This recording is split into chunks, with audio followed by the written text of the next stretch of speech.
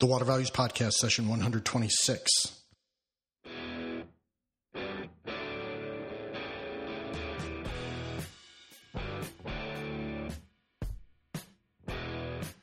Welcome to the Water Values Podcast. This is the podcast dedicated to water utilities, resources, treatment, reuse, and all things vital. Now here's your host, Dave McGimsey. Hello and welcome to another session of the Water Values Podcast. As my daughter Sarah said, my name is Dave McGimsey, and thanks so much for joining me. We've got a great show for you today. We have Gary Verdow, who is an independent rate and regulatory consultant. He does a lot of work for investor-owned utilities. In fact, he was with American Water and handled rate cases in a number of jurisdictions for them, and before breaking out on his own. And you guys really enjoyed the municipal water rates podcast, and I thought it would be beneficial to do an investor-owned water rates podcast because so much of investor-owned water rates are, at least that's my perception, is that it's misunderstood by the public, and I think it would be good to shed some light on that. We have Gary Verdow here to help us with that today. Quick programming note, though, before we get into it. I'm going to be taking the month of June off from the podcast. I'm going to have to travel for business the first week of June anyway, so I wouldn't be around my computer to try and get the episode out anyway. So I just figured it'd be a good time for a month-long break. We got great content coming up for you starting in July, first Tuesday in July, which I think might be July 4th, or it's around there somewhere. In any event, hope you guys have a great summer if you're in the Northern Hemisphere, and in the Southern Hemisphere, hope your winter's off to a great start. With that, let's get on with it. Open the valves, fasten your seatbelts. And here we go with Gary Verdow. Well, Gary, welcome to the Water Values Podcast. Thanks so much for coming on. You know, you were on my target list when I first started this thing 4 years ago, and I know I contacted you, but I am glad that after 4 years, I'm finally got you on the show. So welcome. Thank you very much, Dave. I'm very happy to be on the show, finally. Yeah, well, for starters, Gary, could you tell us a little about your background and kind of where you fit in the water space? St. Peters, Missouri, which is a suburb of St. Louis, but I've been a kind of a utility guy my entire life. My father worked for an electric co-op in Little Edgeley, North Dakota when I was growing up, and I actually worked on the line crew there for 2 summers when I was in college. After I graduated from college, I worked for 6 years at the nation's first coal gasification plant being built in Beulah, North Dakota back in the early 80s. I started in construction accounting and then moved into operations accounting and was the cash manager for the Treasury Department when I left. And from there I went to be business manager at Capital Electric Cooperative in Bismarck, North Dakota, which is a 20,000 member co-op. And I was second in command there and took care of all the accounting, finance, budgeting, payroll, HR, billing functions. But after 17 years, I felt it was time to move on. So I left my job at Capital Electric and moved to the St. Louis area without a job, wanting to stay in the utility business. And I was fortunate to get hired on at American Water Company, which is the nation's largest investor-owned water utility. I was hired in early 2005 as a senior financial analyst in the rates department, and since that time I'd been promoted to manager and then director, and over my time at American Water I ended up taking care of over 9 different states, all rates and regulatory functions for those states. When I left, I just recently left American Water at the end of March. And at that time, I was taking care of all the rates and regulatory functions in Indiana and Michigan. And I'd been taking care of Indiana rates the whole time. I was responsible for all rate filings, all infrastructure filings, acquisition filings. But I really love the regulatory business. I've testified in 7 different states, and I've participated in regulatory functions in 12 different states over my career. And now I've started a new business, Verdow Regulatory Services. I'm an independent regulatory consultant, and I'm available to do regulatory consulting, testifying on issues, preparing rate cases, and various regulatory filings, and gas, electric, and water, but concentrating in water. Got it. So, you obviously know this, but a few weeks ago, we had a segment on the anatomy of the municipal water rate. And with all your experience in the investor-owned utility space, I've always wanted to kind of get in and dissect how investor-owned utilities set rates, what the process is, because it differs, in substantial ways from the way municipals set it. And so to start off, could you talk just a little about how the IOU process differs from the municipal process? Sure. You mentioned that you had Scott Miller from Umba on your podcast a couple weeks ago talking about municipal rate setting. Municipals look to recover debt and debt service, day-to-day operating expenses, and allowance for main extensions and replacements, and possibly payments in lieu of taxes. Investor-owned or private utilities follow a slightly different format. They look to recover prudent expenses and prudent investments, their debt service, and on top of that, they look to recover a return on equity, or ROE, on the dollars that the water utility is invested in their own system. And that's kind of important. Investor-owned utilities spend millions of dollars on infrastructure investments, and in most cases, it's kind of like owning a home. The homeowner owns a piece of it, the bank owns a piece of it. For investor-owned utilities, usually they pay for about 50% of all investments that they make in their infrastructure with their own money or their equity. And they use about 50% that they pay for with debt. And that equity is how an investor-owned makes a profit.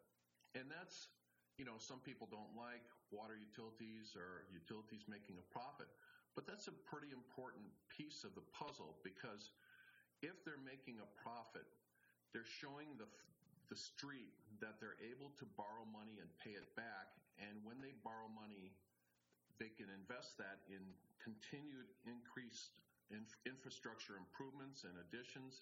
And that makes for a safe operating utility for their consumers, and ensures that they're getting good service. If it's a well-run utility, good service, their infrastructure needs are being taken care of, and they've got clean, safe drinking water. Yeah. So, we have a lot of stuff to cover today. And I think the point you just made is very interesting, because we run into it all the time where people complain about the utilities making a profit, and people who otherwise are big, free market people who understand capitalism, but yet when it comes to drinking water, they don't like the profit motive. I know we have other stuff to get to, but I just am very curious on what your thoughts on and experiences are with that kind of little piece of it, in terms of, why are people so upset that a company is making a profit for providing clean, safe drinking water?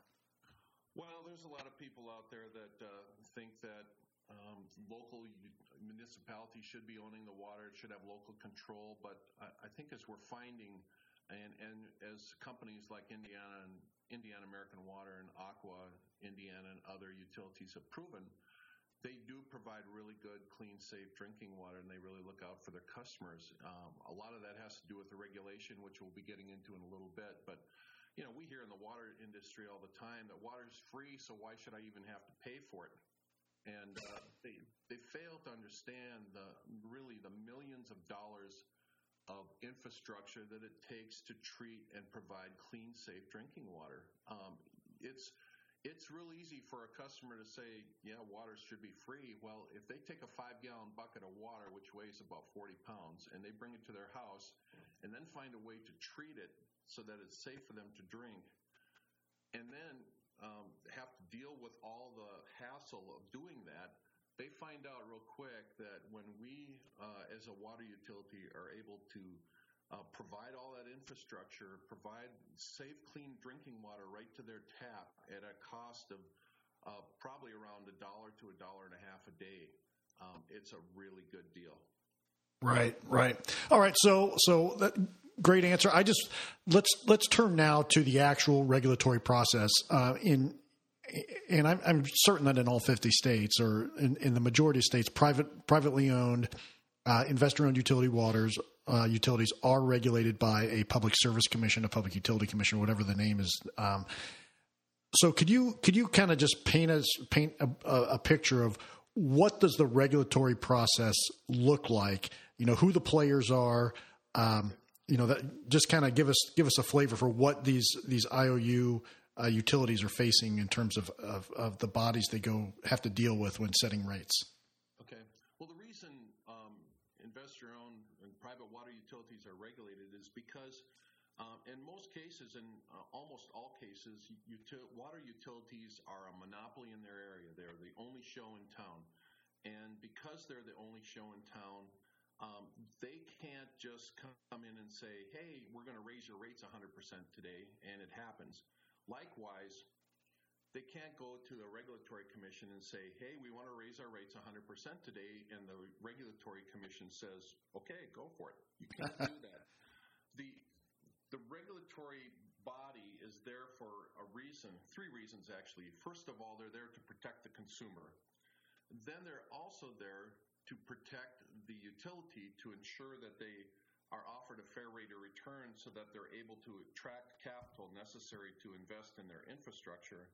And finally, they do it in a process, they administer the process in a way that ensures public confidence in regulators as well as in the utility. So a typical rate case process usually takes 4 to 6 months for the utility to prepare, and then it takes 10 to 12 months for the regulatory body to get it approved. So in Indiana, for instance, when a utility files a rate case, the parties involved are, of course, the utility and its people that they have involved in it. The commission, in Indiana's case, it's the Indiana Utility Regulatory Commission. There are 5 commissioners. They're appointed by the governor. They usually have one commissioner that sits in on every case as the kind of the overseer of the case. The commission also has an attorney who operates as an administrative law judge to be the judge in the case, to set the procedural schedule and to make sure that everything is following code. And then there are opposition parties that are usually involved in a case. The Indiana Office of the Utility Consumer Counselor, which is the ratepayer advocate. They kind of look out for the little old lady at the end of the line. They get involved in cases. Sometimes if there's large industrial customers or municipal customers that are buying water from that utility, they get involved because if they increase their rates, those industrials or those large customers, municipals that are buying water have to increase their rates too. So they have a vested interest in the case. So the process that the utility files for a rate case filing, they're usually filing thousands of pieces of paper and hundreds of sets of files, exhibits, support for those exhibits, a revenue requirement, written testimony, and all of that entails thousands of pieces of paper. And those utilities that are regulated as a regulated utility agree to throw their books wide open, and those opposing parties can ask any questions about anything that they want in that case. And all that leads to a lot of transparency and ensures that the process is well vetted out so that it's not a rushed thing. Customers don't necessarily like rate case increases, but they can't really argue with the process. There's a lot of ways to get involved, and there's a lot of ways that they can get their say in a case. Right. And so let's talk about the case itself. You mentioned earlier, reasonable and prudent expenditures and investment. So can you kind of walk us through what the primary components are of each of those things in terms of the reasonable and prudent expenses, depreciation, taxes, things like that? What kind of makes up you also alluded to Scott Miller, my conversation with Scott Miller, and we talked about a revenue requirement for municipal utilities. So can you talk about the revenue requirement for an investor-owned utility? investments.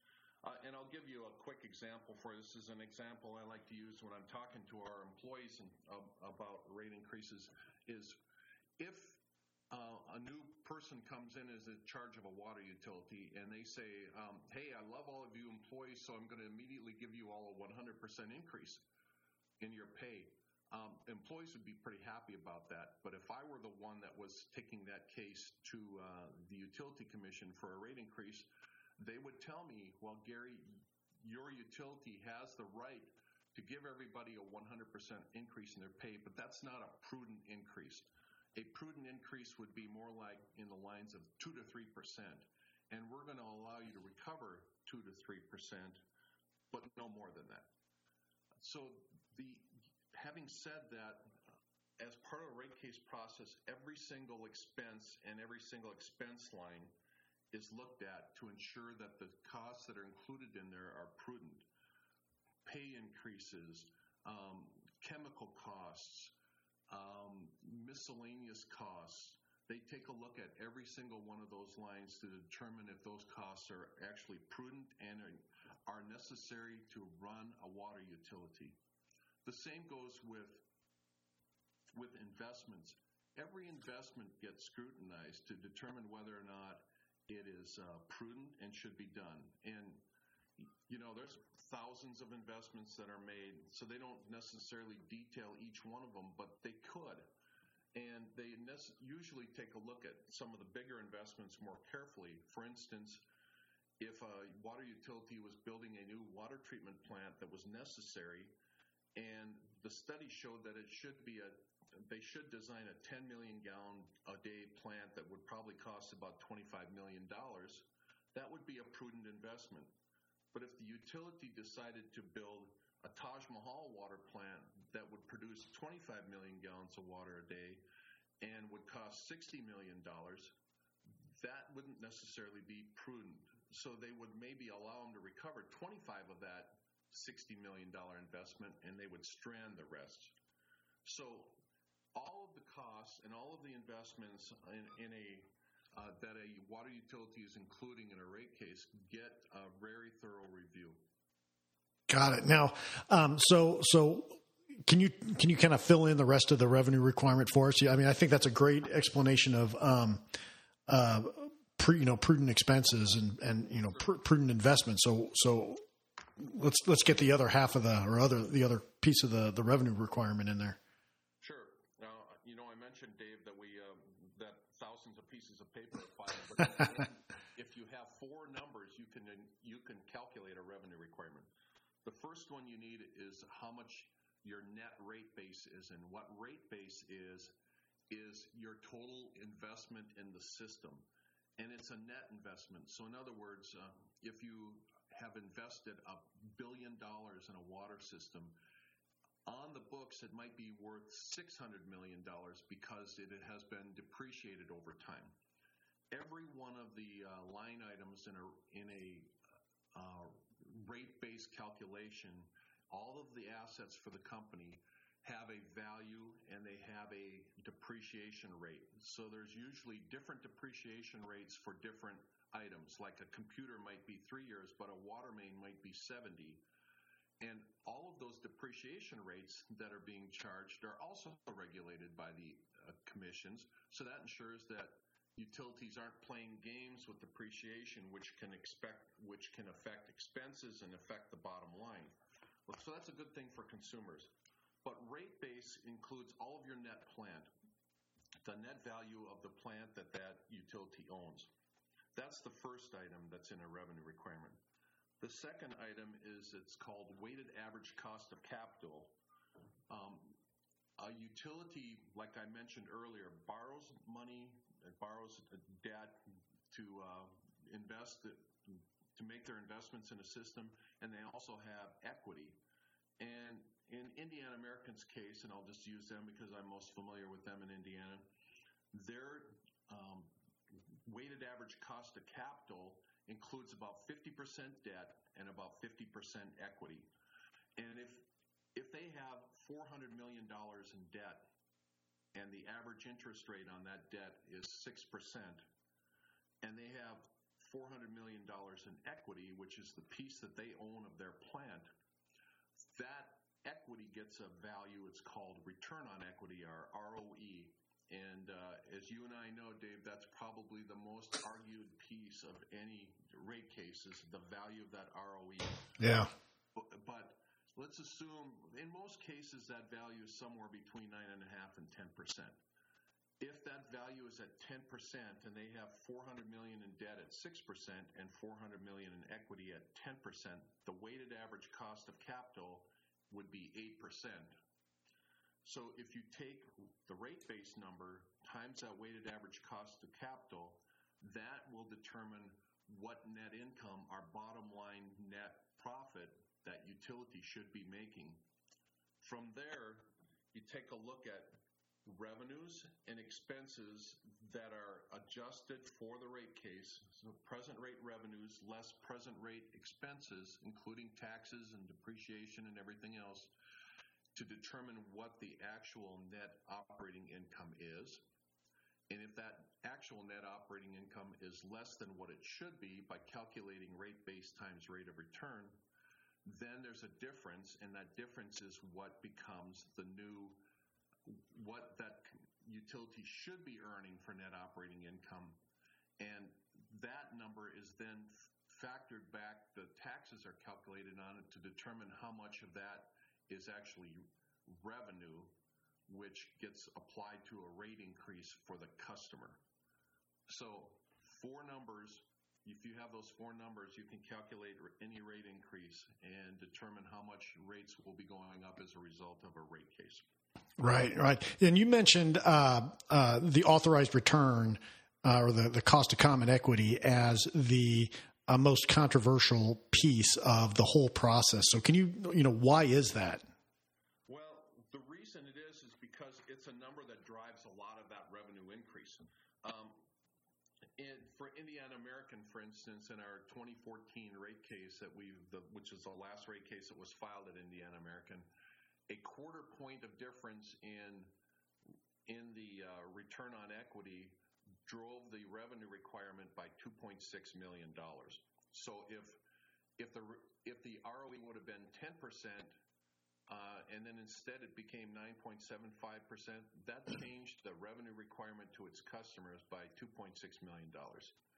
So as you can see, it drives a lot of dollars.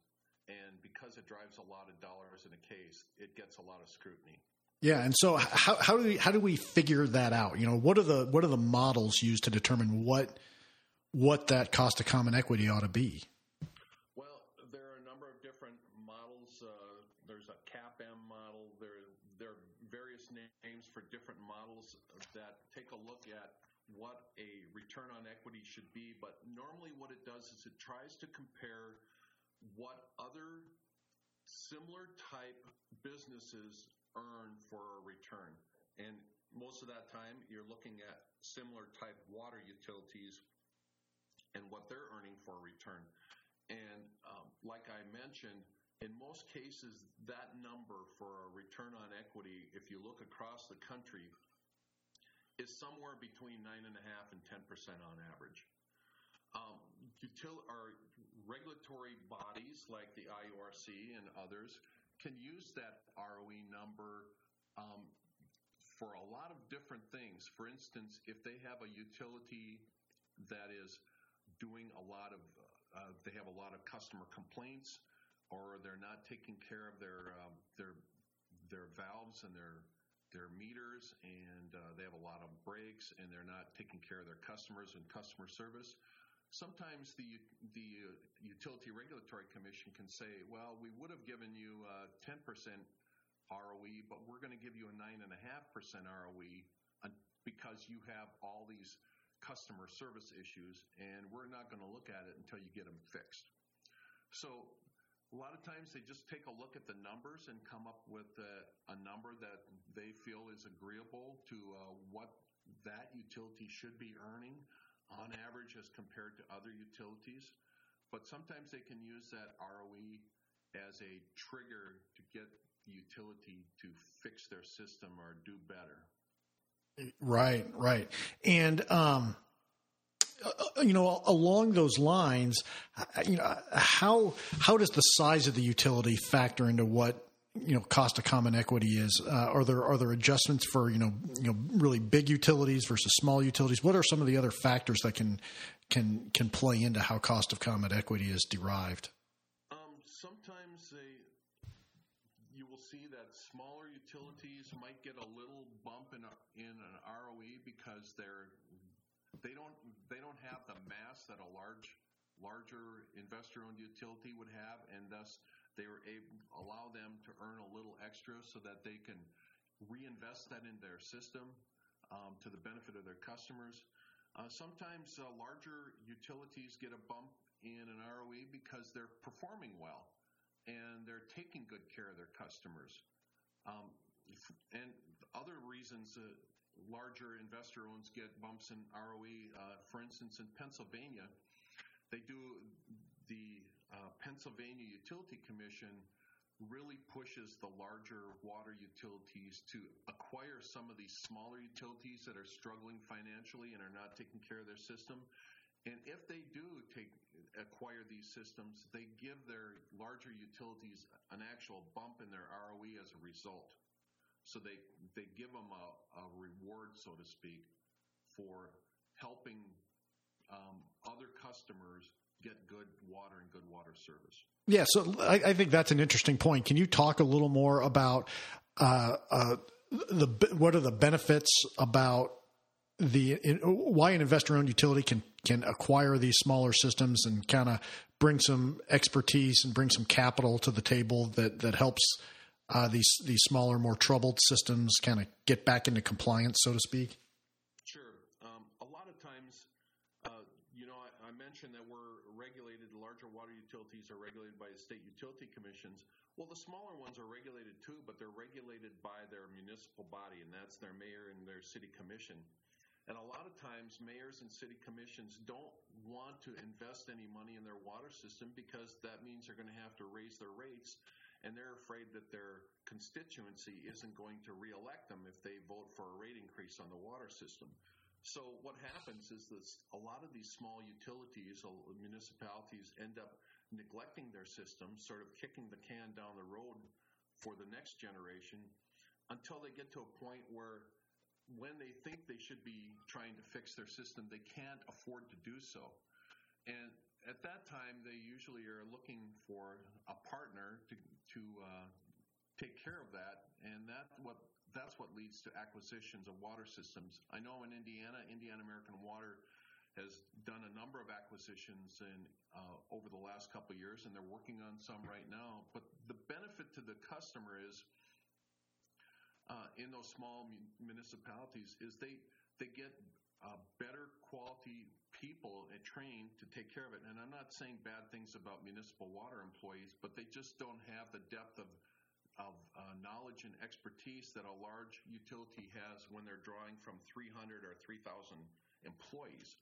So they get better expertise in putting the system together. The larger utilities have better access to capital, and when you're spreading costs across 3,000 customers versus across 300,000 customers, you've got economies of scale. So a investor-owned utility that's doing the acquiring can take care of the fixes to make that system run better, and they can do it at a lower cost, and that benefits everybody.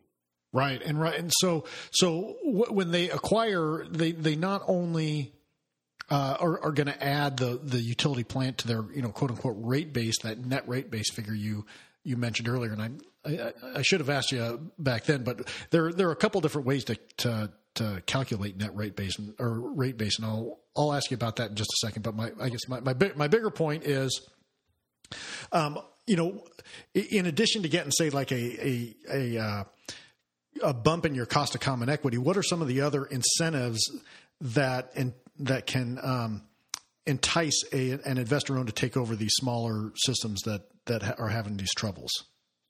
Well, like I mentioned, Dave, one of them is economies of scale. A lot of times those systems are near systems that investor owned is already owned and taken care of, so they're able to fold them into their service areas without much of a problem.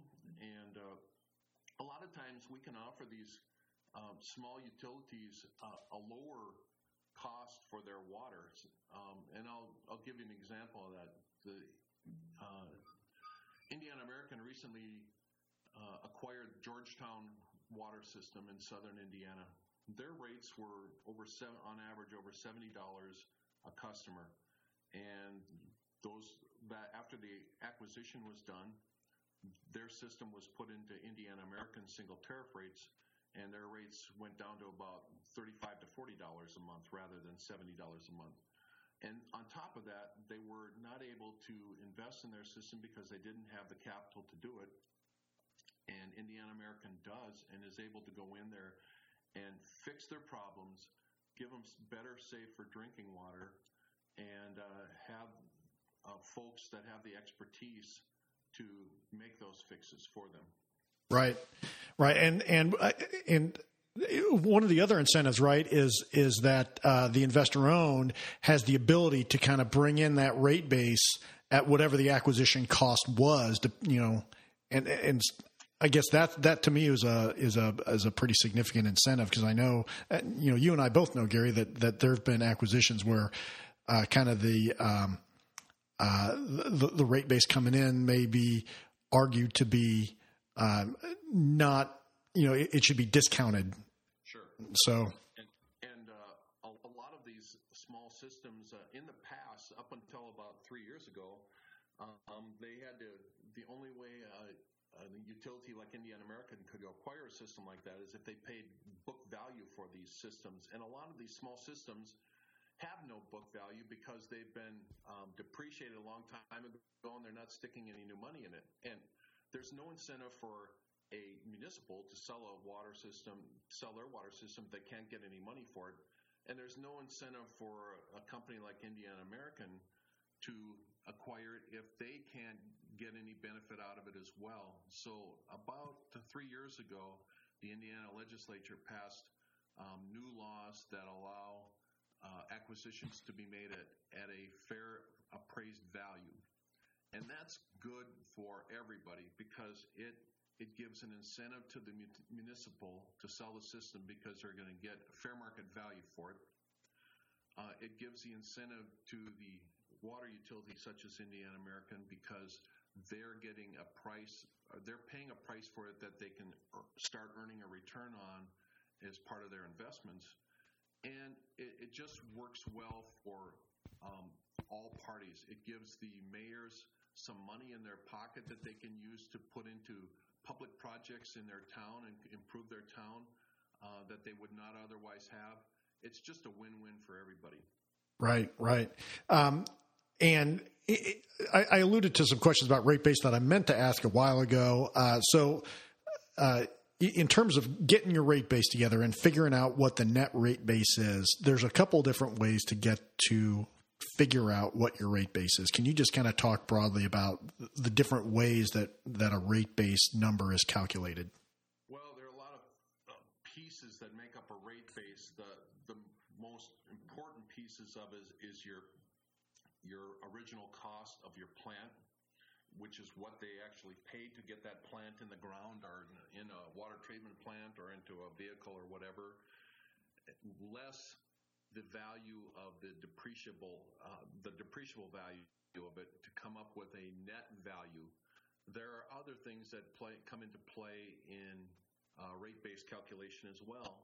For instance, a lot of utilities, Indiana American included, get investments in infrastructure that is donated to them by developers. For instance, if a developer comes in and says, I want to build a new subdivision and it's going to have 300 houses, and they go to the water utility and say, I want you to put all the infrastructure in for it. The water utility normally says, no, we're not going to do that because even though you think 300 houses go in there, we don't have those customers hooked up yet. So we want you to build the system to our specs, and when you're done, we want you to give that to us. That's called donated capital. And in a case where a utility has donated plant, they can't earn a return on that because they didn't pay for it. So they have to deduct that as part of the cost or as part of their rate base, so that the customers that they have aren't allowing them to earn a return on plant that was basically given to them. Right. And so that's one the way to calculate original cost rate base. What about like reproduction cost new less depreciation or yeah, go ahead. Sure. Another way to look at it is to do a calculation. It's called reproduction cost new less depreciation, better known as RCNLD. What that does is it takes a look at all of the plant that's been put into the system and the dates that it was installed, and then it uses an index factor that determines what it would cost to replace all that plant at today's dollars. So in other words, if something was put into the ground, a piece of pipe put into the ground in 1950 and it cost $10,000, after it's indexed, it might cost $100,000 or $200,000 in today's dollars to replace it. So that comes up with a different value. A value for an RCNLD calculation is usually higher than a net book value, which is plant less depreciation. But depending on the situation, that RCNLD value can also be used as to determine the value of the rate base for that utility. Right. Okay, I appreciate your explanation of all that, because I just wanted to make sure that we kind of at least covered that there are different ways to figure out what a rate base is. But in terms of other unique aspects for investor-owned utilities and rates, there's some kind of like distribution system improvement charges and things like that. What are kind of some of the unique rate issues for investor-owned utilities? Well, if anybody's familiar with the electric industry, and if you're ever trying to look at your electric bill, you'll see that there's a zillion, seems like anyway, a zillion riders that you get billed for on your electric bill. You get a charge for this and for that, and a credit for this and a charge for that. On the water side, typically across all the states, there's usually very few surcharges, but one of them, and it's a very important one, and they have different names in different states, but in Indiana it's called the Distribution System Improvement Charge, or DSIC. And what that does is a utility can, if they spend $50 million on plant improvements, they don't earn a penny of return or recover any depreciation cost on that until they're able to get it into rates through the utility commission. That's done one of two ways, either through a rate case like we've been talking about, or through this DSIC surcharge program. And in Indiana, the DSIC surcharge program is available to utilities, and it's available for only plant that's being replaced. It's not for new plant that's serving new customers. So in other words, if you're putting $1 million into a main replacement project to replace a 80-year-old main, you add, as a utility, you add zero revenue to your stream by doing that. You have the same number of customers paying the same rates until you get that recovered in rates. The DSIC surcharge program is an incentive to utilities to replace plant and thus keep their plant in better shape. So in Indiana, the DSIC recovers replacement mains, services, valves, hydrants, and meters. And it allows a utility to come in once a year to look at all replacement projects that they've completed in those 5 categories. And it's kind of like a mini rate case, but it's only looking at 5 sets of asset categories. And it's to be completed by the whole review process is to be completed in a 60-day period. So it gives the utilities an incentive to replace plant, and it gives them an incentive to replace it and recover it without coming in for a rate case to do so. And in Indiana, the DSIC program has a 10% cap on it. So in other words, once the revenue that's collected through that DSIC meets 10% of their total authorized revenue base, they cannot collect any more money through the DSIC, and the only way that they can recover any of their investments is to come in for a rate case. And the nice thing about that is it forces utilities to come in on a somewhat regular basis to have their rates and all of their costs reviewed by the Indiana Utility Regulatory Commission, and that's good for customers. Yeah, and that program's not unique to Indiana. I mean, I think it started in Pennsylvania, actually, and it's Pennsylvania. It's been in place in Indiana since the early 2000s, and matter of fact, for Indiana American Water, they've just completed their 11th DSIC filing and got their new rates for that in March. Yeah. Yeah. All right. Well, Gary, you've been absolutely fantastic. I mean, just talking with you about this, it was a long time coming, and it was well worth it. So, do you have any parting comments? What haven't I asked that you want folks to know about rates for investor-owned utilities? Well, one thing that we really haven't talked about, Dave, and I'll cover real quick, is single tariff pricing. There's a lot of ways once you determine what a utility should be charging its customers to receive its total revenue. A lot of ways to design rates. If rates are designed, and design of rates sends a lot of different signals to its customers. In other words, if a rate is designed so that if a customer uses more water, it gets a lower rate block for the more they use, it's telling the customers that they have water to sell. And that's good for industrial customers and large customers that are using water. In some states like California, where they don't have a lot of water, they have a base charge for what a customer should be using at a maximum. And then if you use more than that, the rate goes up. So it costs you more for the more you use. That sends a signal that we don't have a lot of water, and if you want to use it, it's going to cost money. In Indiana, for the most part, we're blessed with very good water resources and water supply. Indiana American and Aqua America as well have rates in place that are called declining block rates, whereas the more you use, the less the rate is charged for that larger usage. One of the things that's good for our customers in Indiana at Indiana American Water is we have what's called single tariff pricing. Indiana American has approximately 300,000 customers. And all of those customers, with two small exceptions, about 1% of their customers have a slightly lower volumetric block rate, but everybody else pays the same rates for everything, which is good for customers because if you're in the northern part of the state or the southern part of the state, or if you're in Terre Haute on the east or Richmond on the east and Terre Haute on the west, you're paying the same rate. So if we're talking about what those rates are, they're very easy to understand because everybody has the same rate. You don't have to know exactly where you live to find out what your rates are. And it allows, single tariff pricing allows any investment that's made in that state to be spread amongst all of the customers, rather than if a large investment is being made in one specific community, those people don't have to pay in particular for that investment. It's spread across everybody. And that results in good rate management for all of its customers. Terrific. Well, Gary, thank you so much for coming on. I thought you did a fantastic job. I really appreciate it. And I wish you the best in your new endeavor at Verdau Regulatory Services. Thanks. I'm really looking forward to it, Dave. All right. If there's anything I can do for you in the future, just make sure you let me know. I'll do that. All right. Thanks so much, Gary. Bye. Thank you.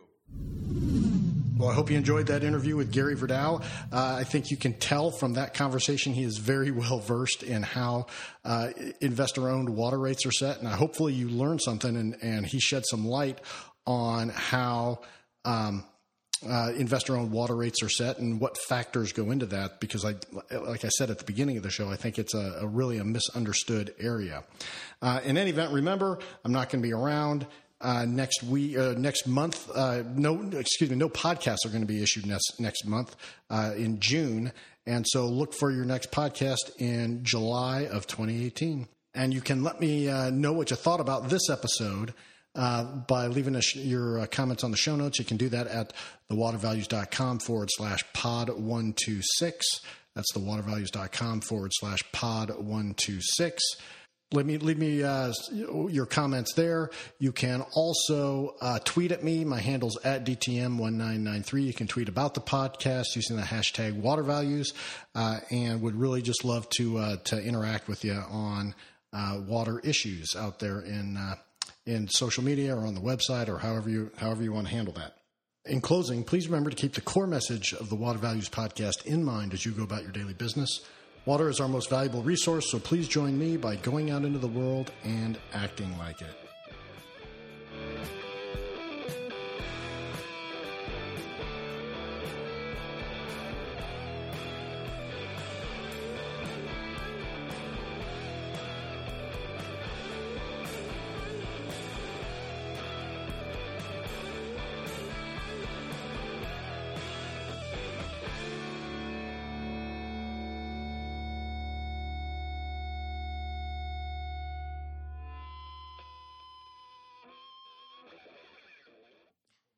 You've been listening to the Water Values Podcast. Thank you for spending some of your day with my dad and me.